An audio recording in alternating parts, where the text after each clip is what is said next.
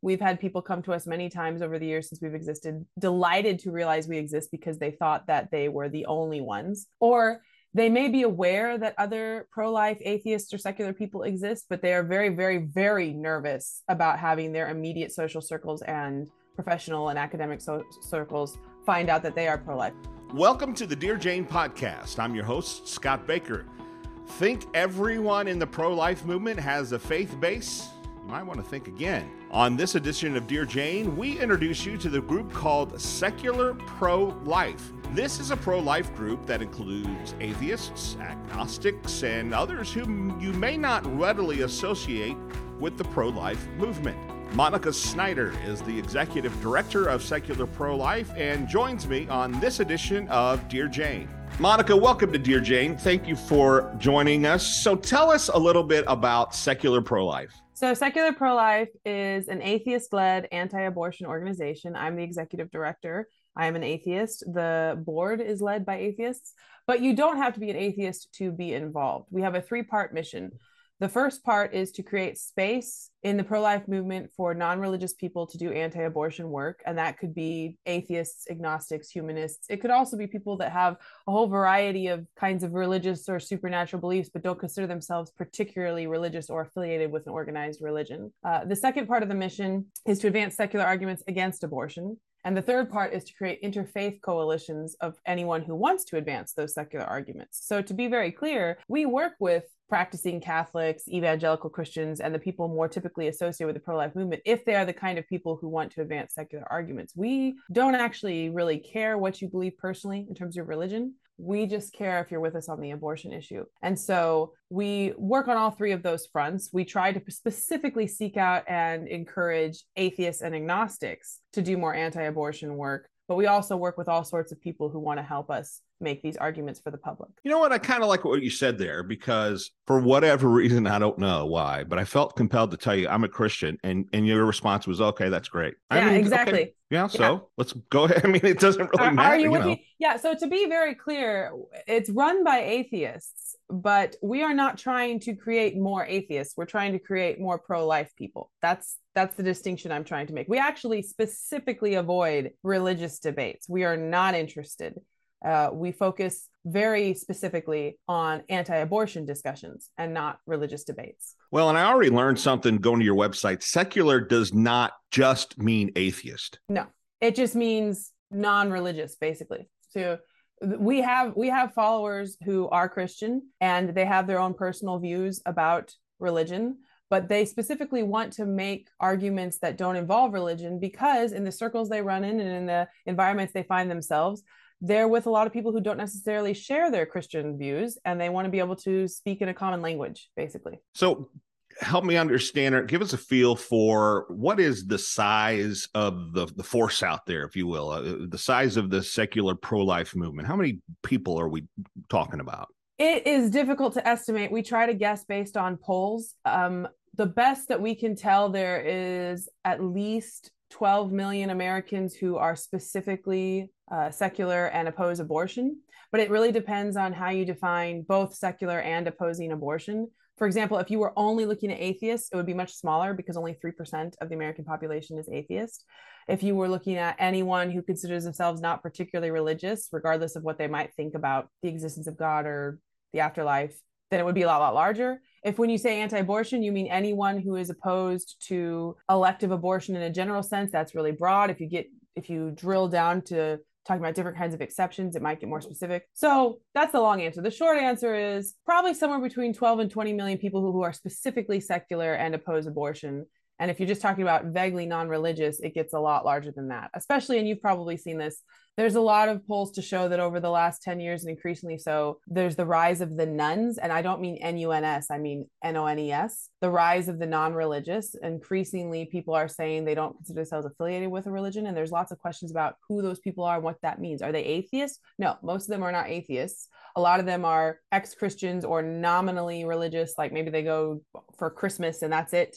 And they just don't consider themselves very religious. We're interested in that group too. We're interested in talking to the people who are going to be motivated by something other than a specific religious faith or a specific, holy text or something like that. Are these folks afraid to activate because maybe they don't want to join a particular political team or to commit to supporting all the other political issues that might be perceived to be attached to the entire pro-life movement? Yeah, there are several barriers to entry. I think one of them is that the more secular they are, especially actual atheists, the more likely they are to be in social circles, professional circles that are overwhelmingly pro-choice. So even if they already harbor pro-life views, they are very likely to feel alienated. We've had people come to us many times over the years since we've existed, delighted to realize we exist because they thought that they were the only ones. Or they may be aware that other pro-life atheists or secular people exist, but they are very, very, very nervous about having their immediate social circles and professional and academic circles find out that they are pro-life. For example, we have several atheist volunteers who work with us on condition of anonymity. They have been enormously helpful, but they do not want their names associated with anything, and they don't want the people in their lives to find out that they are so into this that they will do activism. So we have that barrier to entry. Then, of course, secular people, not all secular people, but secular people are more likely to affiliate with traditionally left-wing viewpoints and left-wing circles. So even apart from the abortion debate, you're going to have sort of a feeling of alienation if you're taking what is traditionally seen as a very, very conservative right-wing position.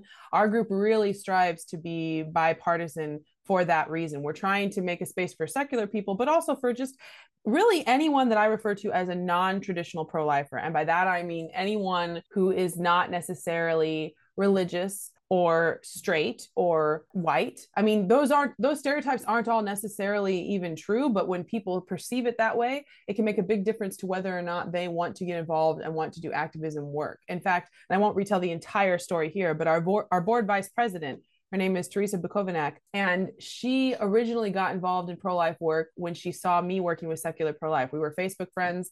She is an animal rights activist and a vegan and a registered Democrat, and she lived in San Francisco. And she didn't think that really she could be pro-life because of all these other factors. And then she saw me interacting with this group, Secular Pro-Life. She's an atheist. And when she saw that, it was like a light bulb moment. She realized that there is space for her to do this without getting yelled at by both sides, basically. You still do get yelled at by both sides, but you have friends there with you while you're being yelled at. So that helps. Well, I'm wondering how that even then would come up in conversation. I mean, which part? You're talking about, people are so worried about it that they're wanting to remain anonymous. The pro-life beliefs, I mean. Yeah. So keep this anonymous, and people are getting yelled at. And I mean, I'm envisioning, okay, I'm gonna use some stereotypes here, I'll admit, but if somebody's in conversation just about the issues of the day, and they're in 99% alignment on all the issues of the day until this comes up, pro-life abortion issue comes up, mm-hmm. They're probably going to be quiet on this one. Mm-hmm. So how would their pro-life stance even come up? They're usually just going to be quiet. Right. And that's what they do. And that generally works for them. But they're concerned that if they do work with us that involves their name, like if they write a blog post, if they go to a protest that is televised or a walk or a march or something, they're worried if they put their name on it, somebody will find out. And especially for people who are younger and still job hunting, still worried about background checks, or just, your employers can look you up.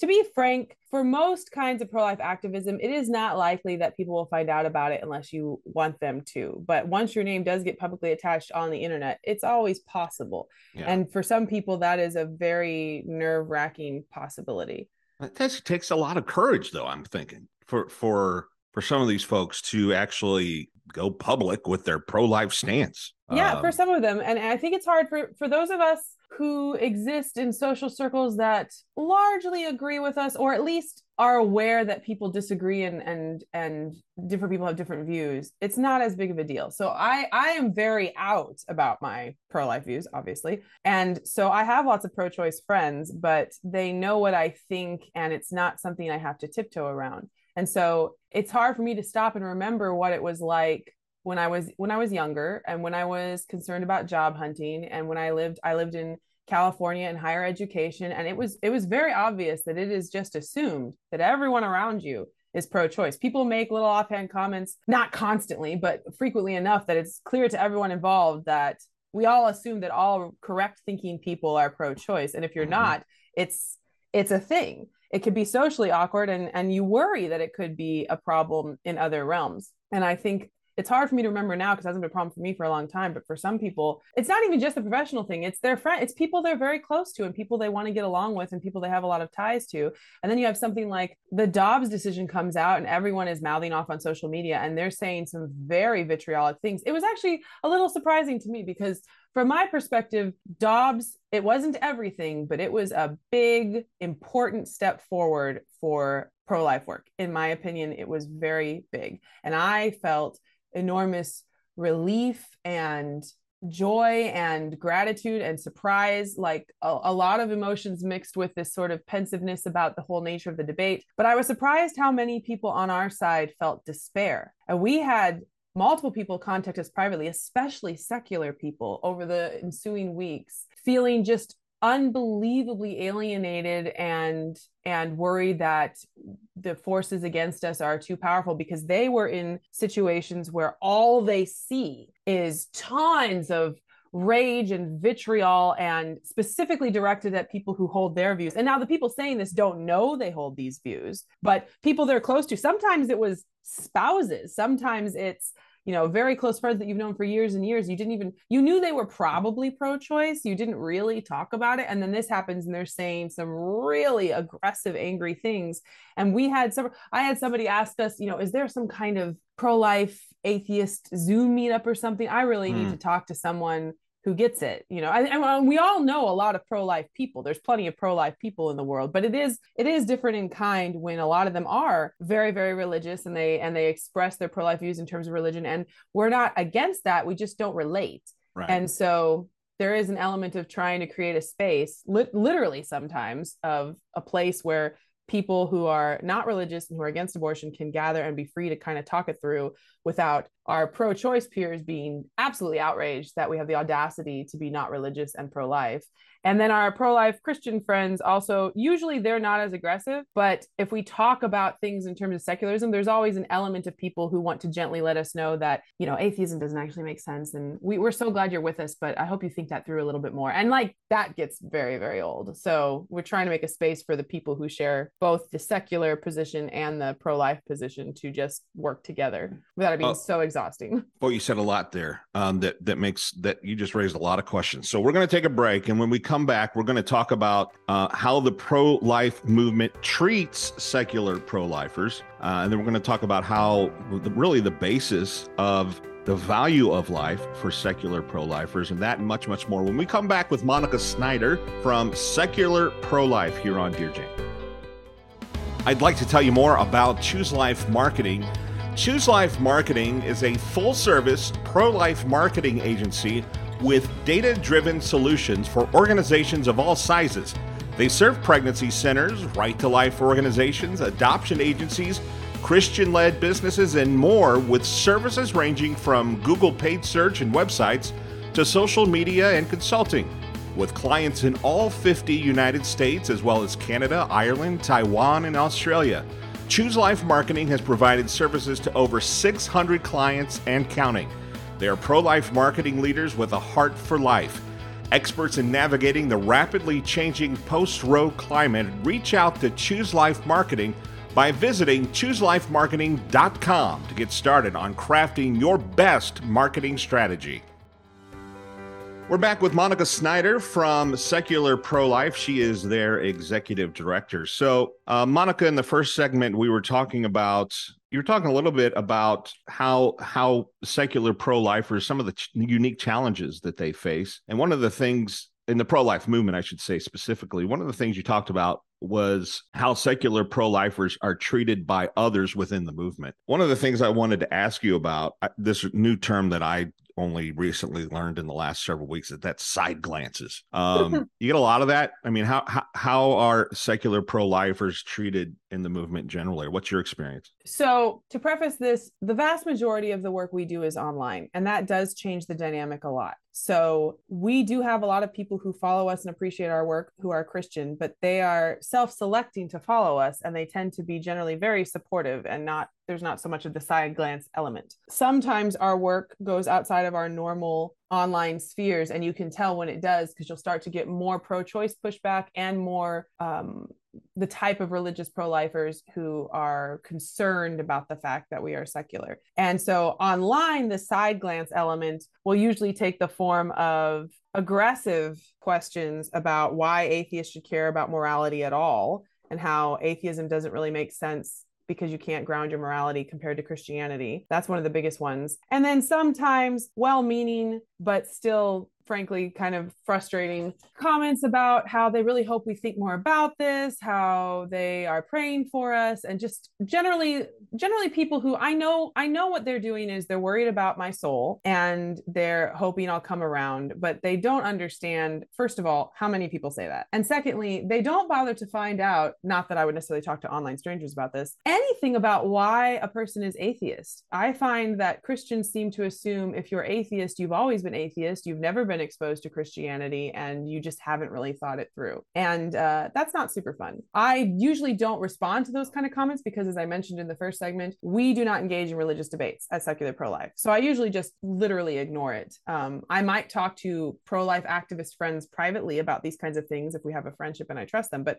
random online people letting me know that they hope I think it through more, I just don't even bother. In person, it tends to be more obvious. So when we table at conferences, when we give speeches or presentations, when we go to fundraising galas or just different events where you are in person with people, you are more likely to come across people who weren't expecting you because they didn't go follow your Facebook page. And they are more likely to want to have a conversation with you right here and now about why atheism makes sense. And I find that there are sort of a couple different versions of this. There are people who are just excited to meet an atheist in person and get a chance to talk to someone directly about this. I presume that they have a lot of ideas about religion and atheism that they've talked to with other people who kind of share their view, but they would like to talk to someone who actually disagrees, just to get out of the echo chamber and to have that interesting conversation. And I don't begrudge anyone that. I love people getting out of echo chambers. That's a great idea. But I would like to consent to the conversation first.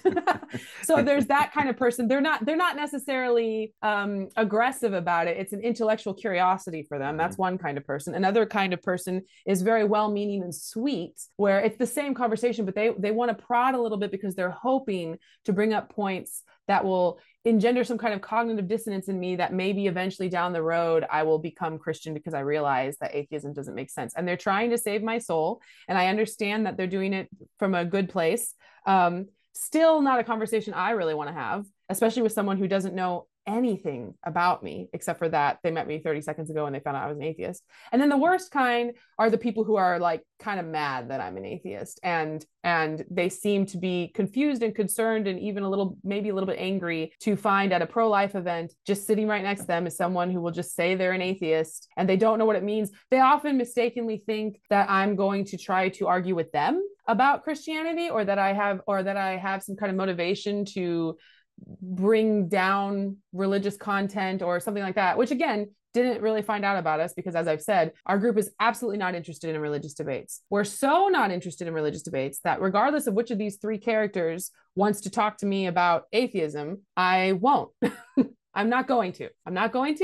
If it's a private conversation outside of my professional work, I might, but in the context of Secular Pro-Life, I'm not going to get into religious debates with people about whether atheism or Christianity makes sense. We're trying to build coalitions, and arguing about religion when I'm not even trying to convince people to be atheists is at best useless and at worst directly counterproductive to the very work I'm trying to do, which is to bring more people into the pro-life side, have more people be equipped to give secular arguments when the context calls for it. And I don't want people to feel alienated because they were sitting at the same dinner table as me and someone arguing about whether atheism or Christianity is true. Do you think secular pro-lifers are made to feel less pro-life because they are secular? Oh, yes. I think there are a lot of Christians who are hoping that if they ask certain probing questions, they will eventually get an atheist pro-lifer to be a Christian pro-lifer. But in my experience, they're much more likely to get an atheist pro-lifer to be an atheist pro-choicer. That's what's probably going to happen, because I'm not saying atheists never convert to Christianity. Obviously, some do, but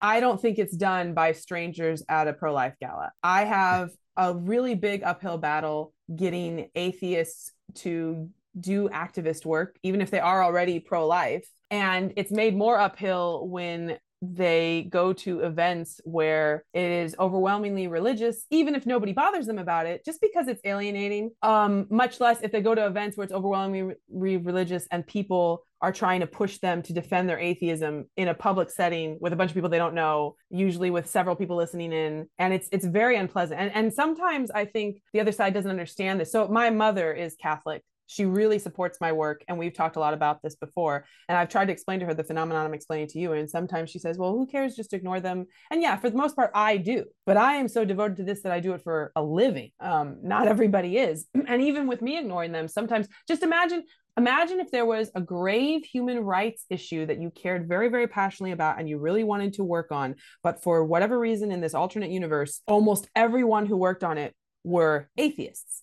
And they're glad to have you around. They're glad, even if you're a Christian, they're glad to have you around because we share this issue and we're allies on this. But every time you went to work on it, you had to just put out of your mind frequent discussions about how obviously God isn't real and more people should read, God is Not Great by Christopher Hitchens. And then when they find out you're a Christian, they kind of are like, oh, okay. But that doesn't make sense, right? And like, or even in a very kind way, they'll say, I just want to encourage you. I'll leave you alone about it. I can tell you don't want to talk about it, but I just want to encourage you, keep thinking about it, okay? Yeah. And you're like, thank you. Mm-hmm. If only I had thought to think about it.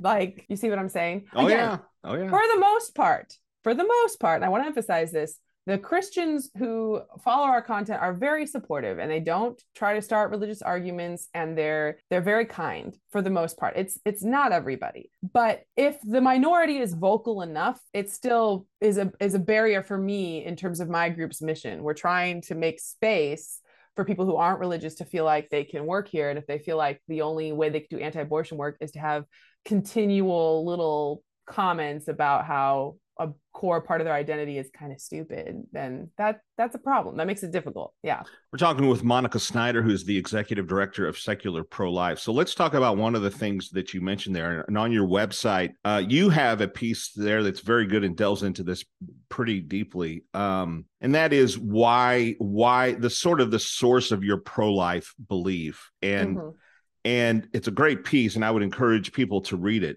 So the heart of it is this. So me as a Christian, I'm pro-life, and a lot of people in the pro-life movement as Christian, we're pro-life because, we believe that people are made in the image of God, and, people are God's creation. But then, as you alluded to earlier, people come up to you, well, okay, if you don't believe that, how can you actually be pro-life and all this? Mm-hmm. So help us understand what is the basis of your passion for being pro-life. Okay, so we get this question a whole lot, usually from pro-life Christians, sometimes from pro-choice secular people, although the context of those two things is very different. So for pro-life Christians, like you just said, they want to know not just why we're pro-life, but why we care about anything related to morality at all. Or maybe to put a more generous spin on it, they recognize that we clearly do care a lot. They're not saying we don't care. They're not saying we're sociopaths. They just wonder where we think that passion comes from, right? If it's not coming from an objective morality that stems from a creator that reflects all of goodness, basically, right? I usually don't try to explain that to them. I usually say the secular pro-life debate is not about whether human beings have rights. In my experience, atheists, agnostics, and generally non-religious people are not asking the question, do human beings have human rights? And if so, why? And where does the morality come from? They're not interested in that at all. Generally, they just accept. And I shouldn't say they just accept. They may have a whole variety of different reasons why they think this makes sense. But they start with the premise that human beings have rights. And then we ask them to make sure when they're talking about that they include human beings even before they're born. So the secular pro-life debate is not, do human beings have rights and why or why not? It's, if you believe human beings have rights, we want to know why you're not including prenatal children. That's the secular pro-life debate. A religious debate between Christian and atheist pro-lifers or pro-choice or whatever would get more into, well, where does morality come from in the first place? But I have found that at least 9 times out of 10, when people ask us, where does your morality come from? They're Christian pro-lifers concerned about atheism. They're not pro-choice people concerned about pro-lifism. All that being said, there are conversations about where would an atheist ground their morality? Do atheists believe in objective morality versus just not being concerned about it or thinking it's subjective? And if they do, how do they make sense of that? And I'm not going to pretend to be an expert to explain all of it. There was an interesting debate. It's on YouTube. It's between William Lane Craig and Eric, and I'm sorry, Eric, if you're listening. I can't remember if it's Weidelberg or Wiedelberg, but it's a very interesting debate where they both start with the premise that objective morality exists, and then they argue about whether Christianity or atheism can better explain that and why or why not. So you can find arguments from atheists about objective morality. You can also find arguments from atheists that say there isn't objective morality, but we still care about things for these other reasons. I'm not saying they don't exist. I'm just saying we don't get into it because we find that in almost every case, secular people already share that premise with us and we don't need to reinvent the wheel. You could see lots of non-religious people very involved in other human rights issues. You can see, and whether a Christian pro-lifer will agree with them or not, you can see that obviously when people are fighting for rights for transgender people, LGBT, better rights for immigration, and things like that. Those all pro-choice people, pro-choice secular people are fighting for human rights as they see it when they argue that women must have a right to control their bodies and women must have equality. They're talking about human rights for women. They don't stop and think, wait a minute, do women and men actually have any rights at all? They start with, there are certain fundamental, really, really important rights, and we are very passionate about fighting to make sure these people have these rights. They start with that. And actually, it's a point of wry irritation for me, from my perspective, and I may be biased, it is only pro-life atheists who are asked to ground their morality. Nobody asks pro-choice atheists to do that. Certainly nobody asks Christians on either side to do that. Nobody is going to pro-choice atheists and saying, if you're, or not atheist, secular, could just be generically secular. If you're not religious, then on what basis do you say bodily rights exist? On what basis do you say equality matters? On what basis? Nobody says that. Nobody says that. And nobody says that to pro-life Christians because they assume it's based on the image of God, which is fair. It's only pro-life atheists. It's only pro-life atheists that have to like start from scratch and explain the existence of the universe in order to say that you shouldn't be allowed to kill babies. And I resent that. I don't think that that's a equal standard. That kind of got on a tangent. I'm sorry. No, that's an interesting point. So you've laid out a lot of challenges here for a secular pro-lifer, both, in terms of expressing their pro-life views in their friendship circles, that sort of thing. How can we help them? How can we help if someone is listening who is, they can say, oh man, Monica, I'm hearing you. That's me. I'm pro-life, but boy, I just cannot connect with the pro-life community and so much of the other ways. How can we help them? What tools do they need? How can the pro-life community come alongside these folks and help them out? That's such a wonderful question. I'm really glad you asked. So first of all, things like this podcast are a great way. The more that you send up flares, letting people know that our group exists or other non-traditional group exists, the more you increase our voice, the more likely it is for us to reach those people who didn't realize that was an option. And they can go to our website, secularprolife.org, or all sorts of, we have content across many social media channels, and connect with us there. And so you amplifying my voice, that helps a lot. But in terms of, besides having me specifically do interviews, I think that pro-life Christians can help by trying to make their content more inclusive and more secular. And this is where it gets tricky, because then they feel like I'm saying, hide the fact that you're Christian. That's not what I'm saying. But to the extent that you can make content that doesn't rely on a specific Christian basis, that helps. I also think it's very helpful if pro-life groups, and we can argue about the different definitions of pro-life. So I will just say, if anti-abortion groups focus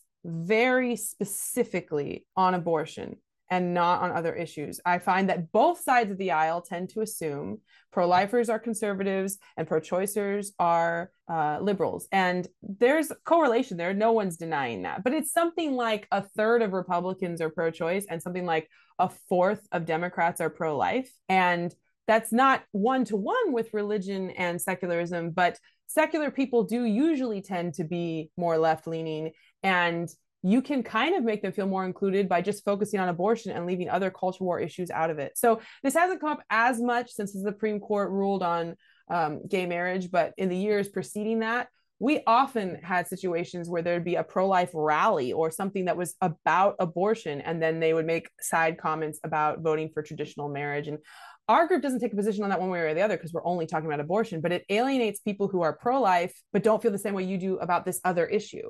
And so if you're trying to increase, in my opinion, if you're trying to increase the pro-life numbers as much as possible, just talk about that. I have a recurring pre-scheduled tweet I put out on our Twitter account at least once a month, where I just remind people, hey, when you're talking about pro-choice people and pro-choice viewpoints, just say pro-choice. Don't say Democrats, don't say feminists, don't say leftists, just say pro-choice, because there are pro-life Democrats, there are pro-life feminists, and we want them to know, hey, same team, okay? You are welcome here. And both sides do it. The pro-choice side also does it. But to the extent you can, focus on this issue, leave left versus right out of it, leave religion versus secularism out of it. It's not always possible. Sometimes it depends on what you're doing. And there is a place. I always want to make sure I emphasize this. There's a place for talking about your religious views. There's plenty of pro-life outreach that goes on, for example, in churches or in communities where the people you're talking to share that basis of faith with you. There is nothing wrong with talking about that with people. There is a whole group called Catholics for Choice. I encourage pro-life Catholics to go talk to them about Catholicism. Please do. Okay, there's a place for it. I'm just saying, when you're trying to do a broader outreach, try to stay focused on just abortion to the extent that you can, and go to our website, see what kind of arguments we're using, copy them to the extent you think they make sense. That's why we're here. And I'm not pretending we invented all of them. I'm just trying to amplify the ones that don't require any particular religious content. Again, the website is secularprolife.org. Monica Snyder, thank you so much for joining us here on Dear Jane. Thank you for having me. I want to take a minute and tell you about Soul Global, Sanctity of Human Life Global. Soul Global is a nonprofit organization that believes every human person has value and deserves to be served with dignity from conception through the end of life. Soul Global equips people, churches, and communities with the tools they need to advance the sanctity of human life message around the world. One of the tools they have is Soul Care, which is a complimentary online platform for churches and nonprofits to have an initial voice for the cause of life. Churches and nonprofits can provide online counseling, life-affirming education, support, and referrals to resources in their community through the Soul Care tool. And it doesn't end there. To learn more about the many tools Soul Global offers, check out their website at Soul Global. That's SOHL Global.org. On this edition of People You Should Know, we introduce you to Tammy Coker with New Life Family Services in Minneapolis, Minnesota. Tammy has been with New Life for 20 years and the executive director since 2009. She says a lot has changed for the clients New Life serves in the last 2 decades. The circumstances that they're facing are a lot more difficult and challenging than I think even 20 years ago. So we're serving a lot of women who've experienced trauma and poverty and violence and homelessness and things like that we saw some of that in the past, but I think that has become much more prevalent for our clientele that we serve. And so our needs, or the way that we need to serve those clients, has changed as well. So we have licensed social workers on staff at each of our locations. That's something that is unique, I think, for us. But we want to make sure that we can really provide wraparound services, so that if somebody comes in and, they're pregnant and they're homeless, we're not handing them a list of shelters to go visit. We're really trying to come around and support them with whatever it is that they need to continue their pregnancy and to be successful in their lives. New Life has 5 locations, a licensed adoption agency, and a post-abortion program. New Life also has several licensed medical professionals on staff. Unfortunately, like many other pregnancy centers, they have to fight the misinformation that is so prevalent these days. The environment that we're in certainly is not friendly towards what we do. And we've experienced, like many other centers across the country, some certainly negative publicity. We just built a brand new 12,600 square foot facility in urban Minneapolis. And it's our largest pregnancy center, and we've partnered with a full-service medical clinic that's providing prenatal care and whole family care in that community. And we had posters plastered all over the community calling us a fake clinic before we even opened. Minnesota Attorney General Keith Ellison recently put out a so-called consumer alert that completely misrepresented what pregnancy centers do and lied about the composition of center staffing. Even with all that, Tammy says what really matters is how the clients at New Life feel after they have received services. And at the end of the day, it matters more what our clients think about us than it does what anybody else says. So we know that we are serving people well. We know that our clients love us. They feel supported. They often say things like, it's just so nice to be in a place where I'm not feeling pressured. I just feel like I can process what I'm going through without, stressing out about what other people want me to do. And at the end of the day, that's why we're here, right? So we're here to serve people and love them well. And we'll continue doing that. And there may be more opportunity to do that as women seek abortions from other states in Minnesota. I really enjoyed my conversation with Monica Snyder from Secular Pro-Life. She is really engaging, and I look forward to visiting with her again. As a Christian, I understand it's our duty to reach out to unbelievers and share our faith. At the same time, in the pro-life movement, isn't there room for non-believers in the movement? And shouldn't these folks be welcomed regardless of their religious beliefs? Is it possible to link arms with them in the name of life without trying to convert them? One thing's for certain, these agnostic, atheist, secular pro-life supporters shouldn't be looked down upon as less pro-life than the rest of us because they're already shunned by a lot of their friends and peers. They have ample reason to bottle up their pro-life beliefs, keep quiet, or sit on the sidelines. Instead, we should welcome them into our movement with open arms. Maybe their way of focusing upon that with which we agree is the first most important step. I'm Scott Baker. Thank you for listening to Dear Jane. The Dear Jane podcast is a production of the Choose Life Coalition. You can learn more at chooselifecoalition.com.